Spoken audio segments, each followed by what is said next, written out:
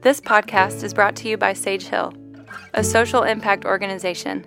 Our mission is to help people be who they're made to be so that they can do what they're made to do. Find more resources to live fully, love deeply, and lead well at sagehillresources.com. Literally, you and I have a need to grieve.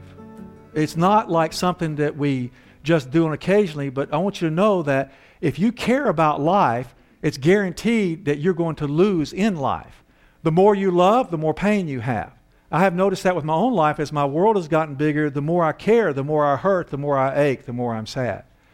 Okay, so grief is a feeling you have from caring about life. The one thing that's most significant, most repetitive, the most, the most experienced experience of our lives. I can't think of another way to say it, but the most experienced experience of our life is loss. If you came from a perfect family where Christmas is just sweetness and light every year, well, guess what? You don't live there anymore. Loss. And I'm saying that when a child is born with the image of God within them, picturing how life is made to be, and then they get slammed into how life is, if they're not supported in grieving, they will not be able to live fully. Because I say there are two markers of full success in life.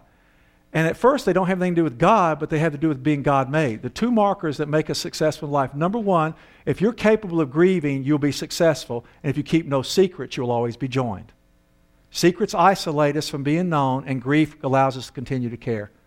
If you can grieve well and you keep no secrets, you will live well. So grief is the need to absorb and speak and hurt and ache related to loss.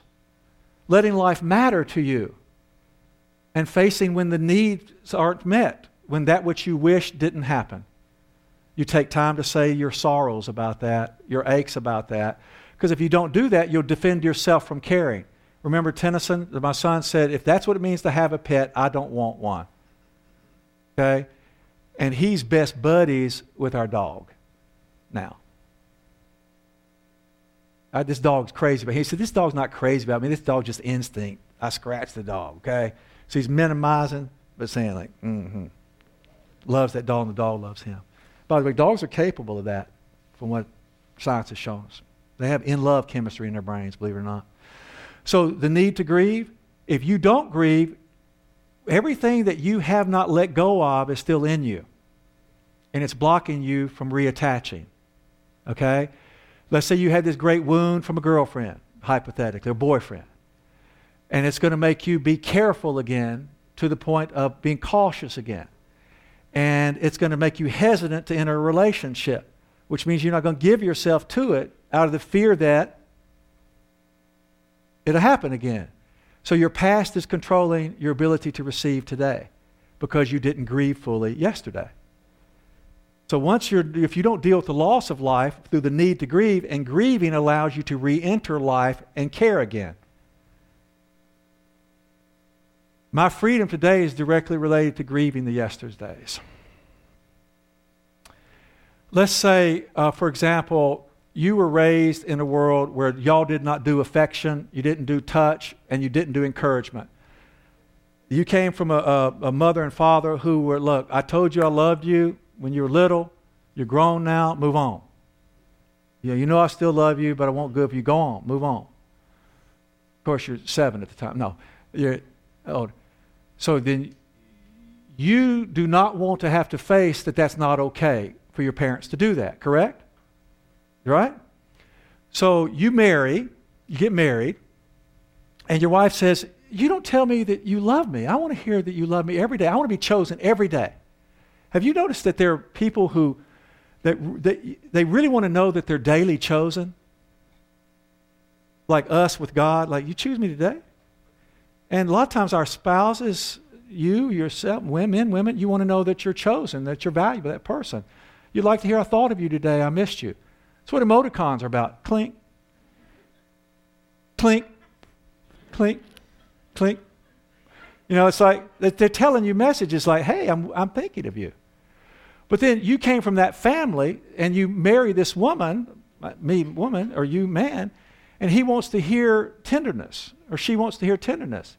Well, you come from a world where you had to block your need for tenderness. So you got a question to ask yourself. Who am I going to be? Am I going to give her tenderness?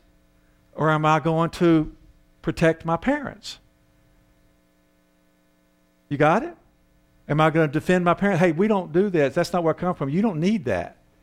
Quit being a baby. I told you I loved you when we got married. I told you that I cared. So, I mean, you have a lack of faith, sweetheart. I think you need to take this to God or get a psychologist. It doesn't care about me which one you do, but you need to do something. I'm going to read some books about you, help you. And then all of a sudden she starts backing away and she starts telling you more. Good God, she's going crazy. Like, what's wrong with you? And then she starts wondering, what's wrong with me? So she tries not to be so needy. You follow? So she tries to be more like you. Because she wouldn't have married you unless she was looking for somebody to kind of be insensitive to her, but we won't get into that. And then she starts to try, and then she finally blows up at him. He's going, good God, it's like this is becoming a nut house. And he's going to become more insensitive.